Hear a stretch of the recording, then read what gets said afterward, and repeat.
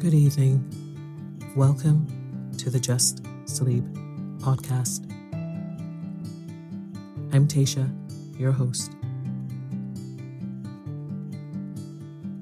Every week, I will read you an old story to help you relax, put the stressful day behind you, and drift off to sleep.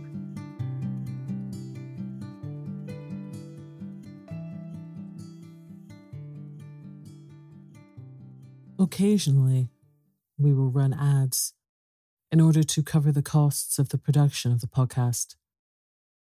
Rest assured, there will be no ads during or after the story. If you prefer an ad-free and intro-free show, you can join Just Sleep Premium.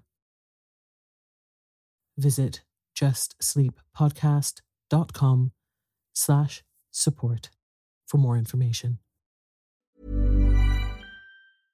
Ready to pop the question? The jewelers at BlueNile.com have got sparkle down to a science with beautiful lab-grown diamonds worthy of your most brilliant moments. Their lab-grown diamonds are independently graded and guaranteed identical to natural diamonds, and they're ready to ship to your door. Go to BlueNile.com and use promo code LISTEN to get $50 off your purchase of $500 or more. That's code LISTEN at BlueNile.com for $50 off. BlueNile.com, code LISTEN. Hey, it's Ryan Reynolds, and I'm here with Keith, co-star of my upcoming film, If, only in theaters May 17th. Do you want to tell people the big news? All right, I'll do it. Sign up now and you'll get unlimited for $15 a month and 6 months of Paramount Plus Essential Plan on us. MintMobile.com/switch. Upfront payment of $45 equivalent to $15 per month. Unlimited over 40 gigabytes per month. Face lower speeds. Videos at 480p. Active Mint customers by 531.24 get 6 months of Paramount Plus Essential Plan. Auto renews after 6 months. Offer ends May 31st, 2024. Separate Paramount Plus registration required. Terms and conditions apply if rated PG. There's never been a faster or easier way to start your weight loss journey than with PlushCare. PlushCare accepts most insurance plans and gives you online access to board-certified physicians who can prescribe FDA-approved weight loss medications like Wegovy and Zepbound for those who qualify. Take charge of your health and speak with a board-certified physician about a weight loss plan that's right for you. Get started today at plushcare.com/weight loss. That's plushcare.com/weight loss. plushcare.com/weight loss. There's never been a faster or easier way to start your weight loss journey than with PlushCare. PlushCare accepts most insurance plans and gives you online access to board-certified physicians who can prescribe FDA-approved weight loss medications like Wegovy and Zepbound for those who qualify. Take charge of your health and speak with a board-certified physician about a weight loss plan that's right for you. Get started today at plushcare.com/weight loss. That's plushcare.com/weight loss. plushcare.com/weight loss.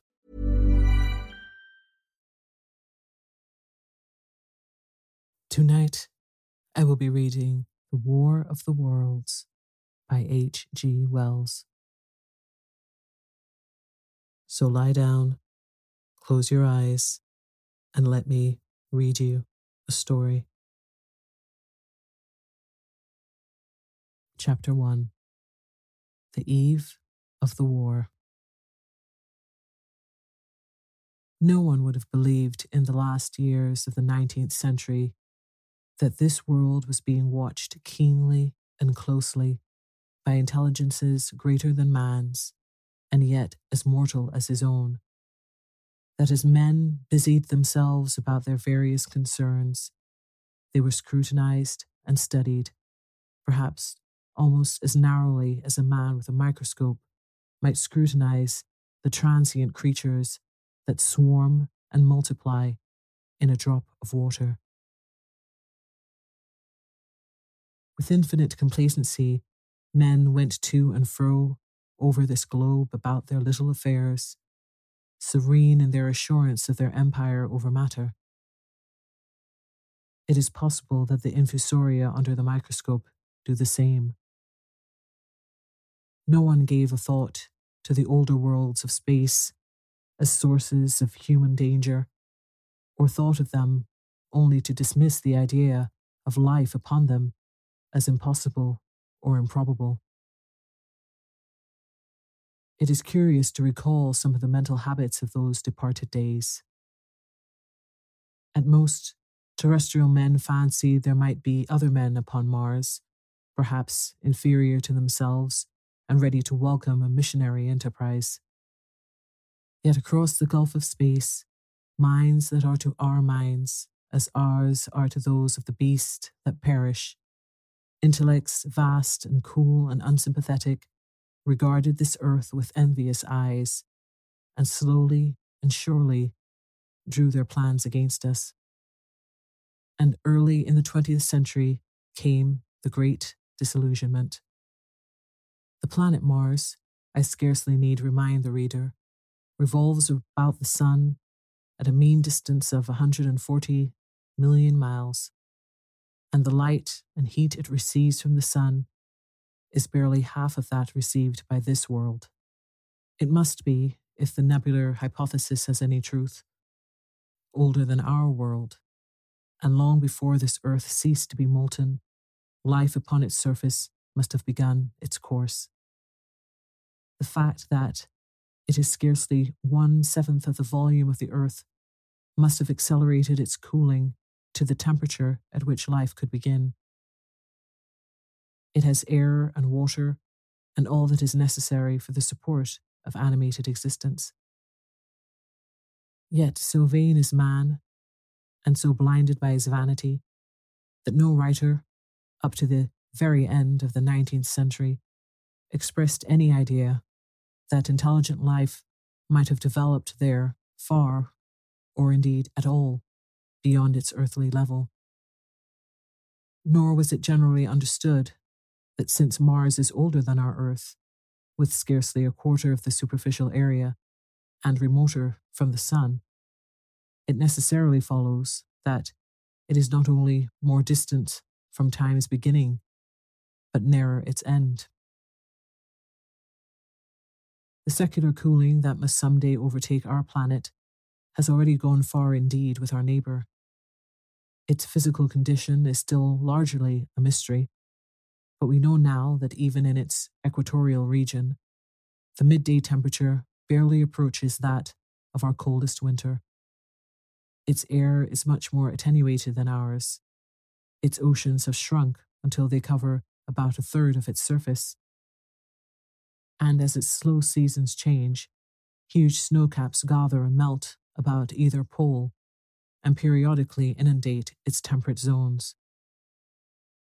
That last stage of exhaustion, which to us is still incredibly remote, has become a present-day problem for the inhabitants of Mars. The immediate pressure of necessity has brightened their intellects, enlarged their powers, and hardened their hearts.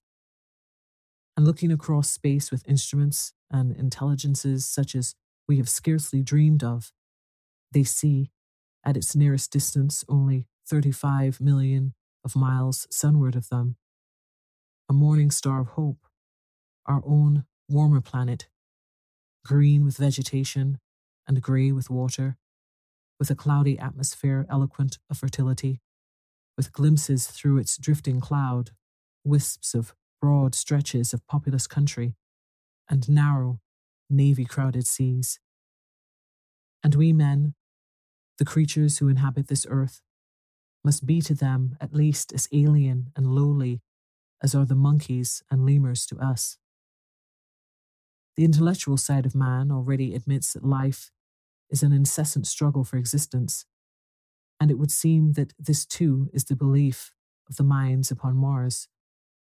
Their world is far gone in its cooling, and this world is still crowded with life, but crowded only with what they regard as inferior animals. To carry warfare sunward is, indeed, their only escape from the destruction that generation after generation creeps upon them. And before we judge of them too harshly, we must remember what ruthless and utter destruction our own species has wrought, not only upon animals, such as the vanished bison and the dodo, but upon other races. The Tasmanians were entirely swept out of existence in a war of extermination waged by European immigrants in the space of 50 years. Are we such apostles of mercy as to complain if the Martians warred in the same spirit? The Martians seem to have calculated their descent with amazing subtlety. Their mathematical learning is evidently far in excess of ours, and to have carried out their preparations with a well-nigh perfect anonymity. Had our instruments permitted it, we might have seen the gathering trouble far back in the 19th century. Men like Schiaparelli watched the red planet. It is odd, by the by, that for countless centuries Mars has been the star of war, but failed to interpret the fluctuating appearances of the markings they mapped so well. All that time, the Martians must have been getting ready. During the opposition of 1894, a great light was seen on the illuminated part of the disk, first at the Lick Observatory, then by Periton of Nice, and then by other observers. English readers heard of it first in the issue of Nature, dated August 2nd.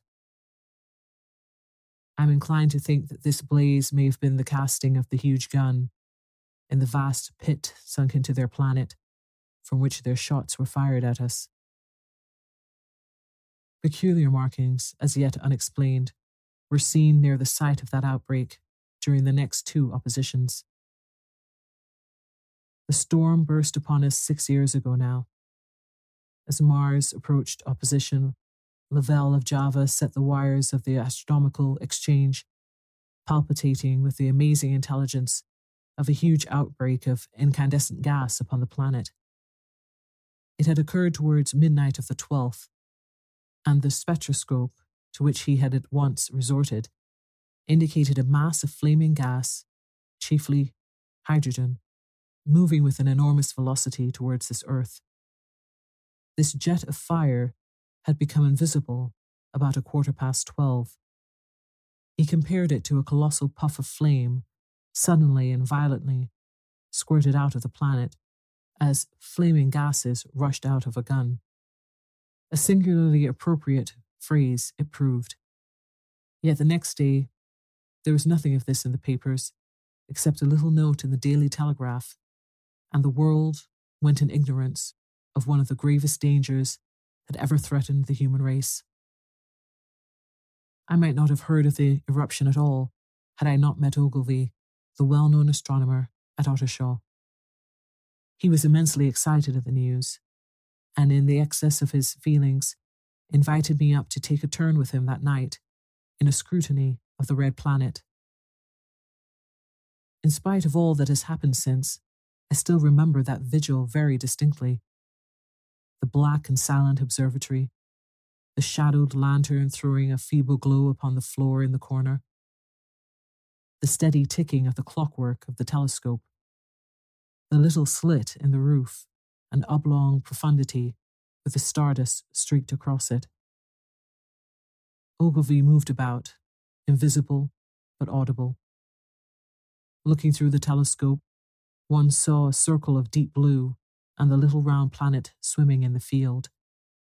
It seemed such a little thing, so bright and small and still, faintly marked with transverse stripes and slightly flattened from the perfect round.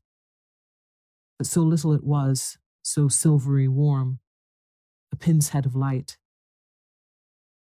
It was as if it quivered, but really, this was the telescope vibrating with the activity of the clockwork that kept the planet in view. As I watched, the planet seemed to grow larger and smaller and to advance and recede. That was simply that my eye was tired. 40 millions of miles it was from us, more than 40 millions of miles of void. Few people realize the immensity of vacancy in which the dust of the material universe swims. Near it in the field, I remember, were 3 faint points of light, 3 telescopic stars infinitely remote, and all around it was the unfathomable darkness of empty space. You know how that blackness looks on a frosty, starlit night. In a telescope, it seems far profounder, and invisible to me because it was so remote and small, flying swiftly and steadily towards me across that incredible distance, drawing nearer every minute by so many thousands of miles, came the thing they were sending us, the thing that was to bring so much struggle and calamity and death to the earth. I never dreamed of it then as I watched. No one on earth dreamed of that unerring missile. That night, too, there was another jetting out of gas from the distant planet. I saw it, a reddish flash at the edge, the slightest projection of the outline, just as the chronometer struck midnight. And at that I told Ogilvy, and he took my place. The night was warm, and I was thirsty, and I went stretching my legs clumsily and feeling my way in the darkness to the little table where the siphon stood, while Ogilvy exclaimed at the streamer of gas that came out towards us. That night, another invisible missile started on its way to the Earth from Mars, just a second or so, under 24 hours after the first one. I remember how I sat on the table there in the darkness, with patches of green and crimson swimming before my eyes. I wished I had a light to smoke by, little suspecting the meaning of the minute gleam I had seen and all that it would presently bring me. Ogilvy watched till 1 and then gave it up, and we lit the lantern and walked over to his house. Down below in the darkness were Ottershaw and Chertsey and all their hundreds of people sleeping in peace. He was full of speculation that night about the condition of Mars and scoffed at the vulgar idea of its having inhabitants who were signalling us. His idea was that meteorites might be falling in a heavy shower upon the Earth, or that a huge volcanic explosion was in progress. He pointed out to me how unlikely it was that organic evolution had taken the same direction in the 2 adjacent planets. The chances against anything man-like on Mars are 1,000,000 to 1, he said. Hundreds of observers saw the flame that night, and the night after about midnight, and again the night after, and so for 10 nights, a flame each night.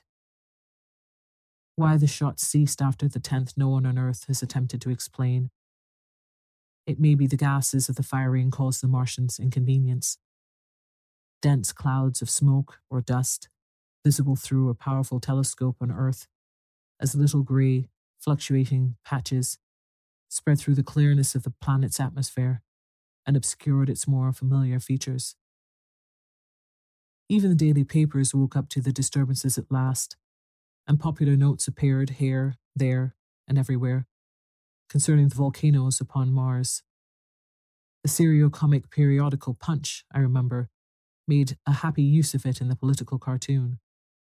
And, all unsuspected, those missiles the Martians had fired at us drew earthward, rushing now at a pace of many miles a second through the empty gulf of space, hour by hour and day by day, nearer and nearer. It seems to me now almost incredibly wonderful that, with that swift fate hanging over us, men could go about their petty concerns as they did. I remember how jubilant Markham was at securing a new photograph of the planet for the illustrated paper he edited in those days. People in these latter times scarcely realized the abundance and enterprise of our 19th century papers. For my own part, I was much occupied in learning to ride the bicycle and busy upon a series of papers discussing the probable developments of moral ideas as civilization progressed. One night, the first missile then could scarcely have been 10 million miles away, I went for a walk with my wife. It was starlight, and I explained the signs of the zodiac to her and pointed out Mars, a bright dot of light creeping zenithward, towards which so many telescopes were pointed. It was a warm night. Coming home, a party of excursionists from Chertsey or Isleworth passed us singing and playing music. There were lights in the upper windows of the houses as people went to bed. From the railway station in the distance came the sound of shunting trains, ringing and rumbling, softened almost into melody by the distance. My wife pointed out to me the brightness of the red, green, and yellow signal lights hanging in a framework against the sky. It seemed so safe and tranquil. Chapter 2. The Falling Star. Then came the night of the first falling star. It was seen early in the morning, rushing over Winchester eastward, a line of flame high in the atmosphere. Hundreds must have seen it and taken it for an ordinary fallen star. Albin described it as leaving a greenish streak behind it that glowed for some seconds. Denning, our greatest authority on meteorites, stated that the height of its first appearance was about 90 or 100 miles. It seemed to him that it fell to Earth about 100 miles east of him. I was at home at that hour and writing in my study, and although my French windows faced towards Ottershaw and the blind was up, for I loved in those days to look up at the night sky, I saw nothing of it. Yet this strangest of all things that ever came to Earth from outer space must have fallen while I was sitting there, visible to me had I only looked up as it passed. Some of those who saw its flight say it travelled with a hissing sound. I myself heard nothing of it. Many people in Berkshire, Surrey and Middlesex must have seen the fall of it and, at most, have thought that another meteorite had descended. No one seems to have troubled to look for the fallen mass that night. But very early in the morning, poor Ogilvy, who had seen the shooting star, and who was persuaded that a meteorite lay somewhere on the common between Horsell, Ottershaw, and Woking, rose early with the idea of finding it. Find it he did, soon after dawn, and not far from the sandpits. An enormous hole had been made by the impact of the projectile, and the sand and gravel had been flung violently in every direction over the heath, forming heaps visible a mile and a half away. The heather was on fire eastward, and a thin blue smoke rose against the dawn. The thing itself lay almost entirely buried in sand, amidst the scattered splinters of a fir tree it had shivered to fragments in its descent. The uncovered part had the appearance of a huge cylinder, caked over, and its outline softened by a thick, scaly, dun-coloured incrustation. It had a diameter of about 30 yards. He approached the mass, surprised at the size, and more so at the shape, since most meteorites are rounded more or less completely. It was, however, still so hot from its flight through the air as to forbid his near approach. A stirring noise within its cylinder he ascribed to the unequal cooling of its surface, for at that time it had not occurred to him that it might be hollow. He remained standing at the edge of the pit that the thing had made for itself, staring at its strange appearance, astonished chiefly at its unusual shape and colour, and dimly perceiving even then some evidence of design in its arrival. The early morning was wonderfully still, and the sun, just clearing the pine trees towards Weybridge, was already warm. He did not remember hearing any birds that morning. There was certainly no breeze stirring, and the only sounds were the faint movements from within the cindery cylinder. He was all alone on the common. Then suddenly he noticed with a start that some of the grey clinker, the ashy incrustation that covered the meteorite, was falling off the circular edge of the end. It was dropping off in flakes and raining down upon the sand. A large piece suddenly came off and fell with a sharp noise that brought his heart into his mouth. For a minute he scarcely realized what this meant, and, although the heat was excessive, he clambered down into the pit close to the bulk to see the thing more clearly. He fancied even then that the cooling of the body might account for this, but what disturbed that idea was the fact that the ash was falling only from the end of the cylinder. And then he perceived that, very slowly, the circular top of the cylinder was rotating on its body.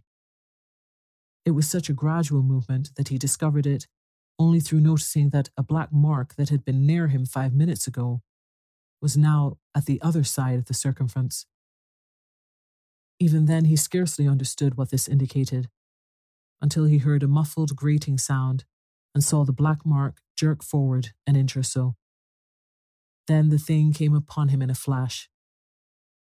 The cylinder was artificial, hollow, with an end that screwed out. Something within the cylinder was unscrewing the top. "Good heavens," said Ogilvy, "there's a man in it, men in it, half roasted to death, trying to escape." At once, with a quick mental leap, he linked the thing with a flash upon Mars. The thought of the confined creature was so dreadful to him that he forgot the heat and went forward to the cylinder to help turn. But luckily, the dull radiation arrested him before he could burn his hands on the still glowing metal. At that, he stood irresolute for a moment, then turned, scrambled out of the pit, and set off running wildly into Woking. The time then must have been somewhere around 6 o'clock. He met a wagoner and tried to make him understand, but the tale he told and his appearance were so wild, his hat had fallen off in the pit, that the man simply drove on. He was equally unsuccessful with the potman who was just unlocking the doors of the public house at Hersal Bridge. The fellow thought he was a lunatic at large and made an unsuccessful attempt to shut him in the taproom. That sobered him a little, and when he saw Henderson, the London journalist, in his garden, he called over the Paulings and made himself understood. "Henderson," he called, "you saw that shooting star last night?" "Well," said Henderson, "it's out on Hersal Common now." "Good Lord," said Henderson, "fallen meteorite, that's good." "But it's something more than a meteorite. It's a cylinder, an artificial cylinder, man, and there's something inside." Henderson stood up with his spade in his hand. "What's that?" he said. He was deaf in one ear. Ogilvy told him all that he had seen. Henderson was a minute or so, taking it in. Then he dropped his spade, snatched up his jacket, and came out into the road. The two men hurried back at once to the common and found the cylinder still lying in the same position. But now the sounds inside had ceased, and a thin circle of bright metal showed between the top and the body of the cylinder. Air was either entering or escaping at the rim with a thin, sizzling sound. They listened, rapped on the scaly burnt metal with a stick, and, meeting with no response, they both concluded the men or man inside must be insensible or dead. Of course, the two were quite unable to do anything. They shouted consolation and promises and went off back to the town again to get some help. One can imagine them, covered with sand, excited and disordered, running up the little street in the bright sunlight, just as the shop folks were taking down their shutters and people were opening their bedroom windows. Henderson went into the railway station at once in order to telegraph the news to London. The newspaper articles had prepared men's minds for the reception of the idea. By 8 o'clock, a number of boys and unemployed men had already started for the common to see the dead men from Mars. That was the form the story took. I heard of it first from my newspaper boy about 9:15 when I went out to get my daily chronicle.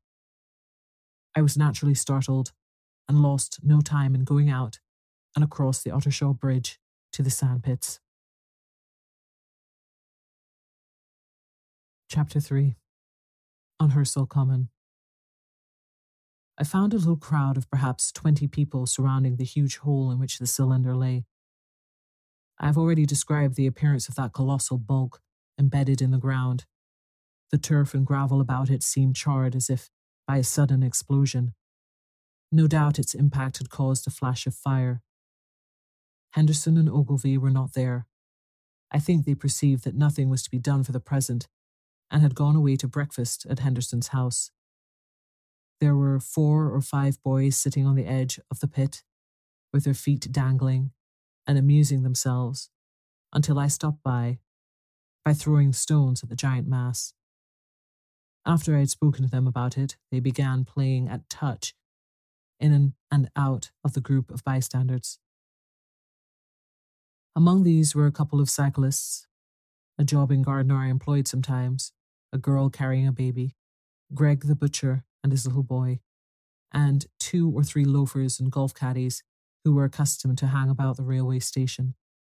There was very little talking. Few of the common people in England had anything but the vaguest astronomical ideas in those days. Most of them were staring quietly at the big table-like end of the cylinder, which was still as Ogilvy and Henderson had left it. I fancy the popular expectation of a heap of charred corpses was disappointed at this inanimate bulk. Some went away while I was there, and other people came. I clambered into the pit and fancied I heard a faint movement under my feet. The top had certainly ceased to rotate. It was only when I got thus close to it that the strangeness of this object was at all evident to me. At the first glance, it was really no more exciting than an overturned carriage or a tree blown across the road. Not so much so, indeed. It looked like a rusty gas float. It required a certain amount of scientific education to perceive that the grey scale of the thing was no common oxide, that the yellowish-white metal that gleamed in the crack between the lid and the cylinder had an unfamiliar hue. Extraterrestrial had no meaning for most of the onlookers. At that time, it was quite clear in my own mind that the thing had come from the planet Mars, but I judged it improbable that it contained any living creature. I thought the unscrewing might be automatic. In spite of Ogilvy, I still believed that there were men in Mars. My mind ran fancifully on the possibilities of its containing manuscript, on the difficulties in translation that might arise, whether we should find coins and models in it, and so forth. Yet, it was a little too large for assurance on this idea. I felt an impatience to see it opened. About 11, as nothing seemed happening, I walked back, full of such thought, to my home in Maybury. But I found it difficult to get to work upon my abstract investigations. In the afternoon, the appearance of the Common had altered very much. The early editions of the evening papers had startled London with enormous headlines. A message received from Mars, remarkable story from Woking, and so forth. In addition, Ogilvy's wire to the Astronomical Exchange had roused every observatory in the 3 kingdoms. There were 6 flies or more from the Woking station, standing in the ground by the sandpits, a bastic chase from Chobham, and a rather lordly carriage. Besides that, there was quite a heap of bicycles. In addition, a large number of people must have walked, in spite of the heat of the day, from Woking and Chertsey, so there was altogether quite a considerable crowd, 1 or 2 gaily dressed ladies among the others. It was glaringly hot, not a cloud in the sky nor a breath of wind, and the only shadow was that of the few scattered pine trees. The burning heather had been extinguished, but the level ground towards Ottershaw was blackened as far as one could see, and still giving off vertical streamers of smoke. An enterprising sweetstuff dealer in the Chobham Road had set up his son with a barrel load of green apples and ginger beer. Going to the edge of the pit, I found it occupied by a group of about 6 men, Henderson, Ogilvy, and a tall, fair-haired man that I afterwards learned was Stent, the Astronomer Royal, with several workmen wielding spades and pickaxes. Stent was giving directions in a clear, high-pitched voice. He was standing on the cylinder, which was now evidently much cooler. His face was crimson and streaming with perspiration, and something seemed to have irritated him. A large portion of the cylinder had been uncovered, though its lower end was still embedded. As soon as Ogilvy saw me among the staring crowd on the edge of the pit, he called me to come down and asked me if I would mind going over to see Lord Hilton, the lord of the manor. The growing crowd, he said, was becoming a serious impediment to their excavations, especially the boys. They wanted a light railing put up and help to keep the people back. He told me that a faint stirring was occasionally still audible within the case, but that the workmen had failed to unscrew the top, as it afforded no grip to them. The case appeared to be enormously thick, and it was possible that the faint sounds we heard represented a noisy tumult in the interior. I was very glad to do as he asked, and so became one of the privileged spectators within the contemplated enclosure. I failed to find Lord Hilton at his house, but I was told he was expected from London by the 6 o'clock train from Waterloo. And, as it was then about 5:15, I went home, had some tea, and walked up to the station to waylay him. Chapter 4. The cylinder opens. When I returned to the common, the sun was setting. Scattered groups were hurrying from the direction of Woking, and 1 or 2 persons were returning. The crowd about the pit had increased and stood out black against the lemon yellow of the sky. A couple of 100 people, perhaps. There were raised voices, and some sort of struggle appeared to be going on about the pit. Strange imaginings passed through my mind. As I drew nearer, I heard Stent's voice. "Keep back, keep back." A boy came running towards me. "It's a moving," he said as he passed. "A screwing in and a screwing out. I don't like it. I'm going home, I am." I went on to the crowd. There were really, I should think, 200 or 300 people, elbowing and jostling one another, the 1 or 2 ladies there being by no means the least active. "He's fallen in the pit," cried someone. "Keep back," said several. The crowd swayed a little, and I elbowed my way through. Everyone seemed greatly excited. I heard a peculiar humming sound from the pit. "I say," said Ogilvy, "help keep these idiots back. We don't know what's in the confounded thing, you know." I saw a young man, a shop assistant in Woking, I believe he was, standing on the cylinder and trying to scramble out of the hole again. The crowd had pushed him in. The end of the cylinder was being screwed out from within. Nearly 2 feet of shining screw projected. Somebody blundered against me, and I narrowly missed being pitched onto the top of the screw. I turned, and as I did so, the screw must have come out, for the lid of the cylinder fell upon the gravel with a ringing concussion. I stuck my elbow into the person behind me and turned my head towards the thing again. For a moment, that circular cavity seemed perfectly black. I had the sunset in my eyes. I think everyone expected to see a man emerge, possibly something a little unlike us terrestrial men, but in all essentials, a man. I know I did. But, looking, I presently saw something stirring within the shadow. Greyish, billowy movements, one above another, and then 2 luminous discs, like eyes. Then something resembling a little grey snake, about the thickness of a walking stick, coiled up out of the writhing middle and wriggled in the air towards me, and then another. A sudden chill came over me. There was a loud shriek from a woman behind. I half turned, keeping my eyes fixed upon the cylinder still, from which other tentacles were now projecting, and began pushing my way back from the edge of the pit. I saw astonishment giving place to horror on the face of the people about me. I heard inarticulate exclamations on all sides. There was a general movement backwards. I saw the shopman struggling still on the edge of the pit.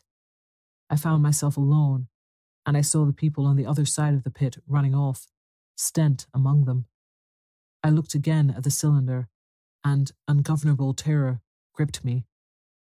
I stood petrified and staring. A big, greyish, rounded bulk, the size, perhaps, of a bear, was rising slowly and painfully out of the cylinder.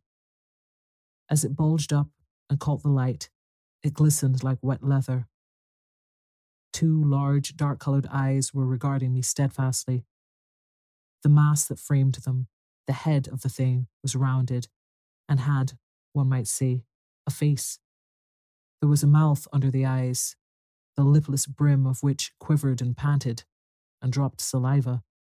The whole creature heaved and pulsated convulsively.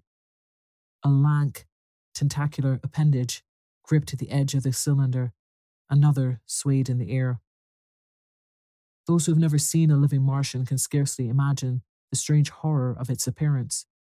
The peculiar V-shaped mouth with its pointed upper lip, the absence of brow ridges, the absence of a chin beneath the wedge-like lower lip, the incessant quivering of this mouth, the gorgon groups of tentacles, the tumultuous breathing of the lungs in a strange atmosphere, the evident heaviness and painfulness of movement due to the greater gravitational energy of the Earth. Above all, the extraordinary intensity of the immense eyes were at once vital, intense, inhuman, crippled, and monstrous. There was something fungoid in the oily brown skin, something in the clumsy deliberation of the tedious movements, unspeakably nasty. Even at this first encounter, this first glimpse, I was overcome with disgust and dread. Suddenly, the monster vanished. It had toppled over the brim of the cylinder and fallen into the pit, with a thud like the fall of a great mass of leather. I heard it give a peculiar thick cry, and forthwith another of these creatures appeared darkly in the deep shadow of the aperture. I turned, and running madly, made for the first group of trees, perhaps 100 yards away, but I ran slantingly and stumbling, for I could not avert my face from these things.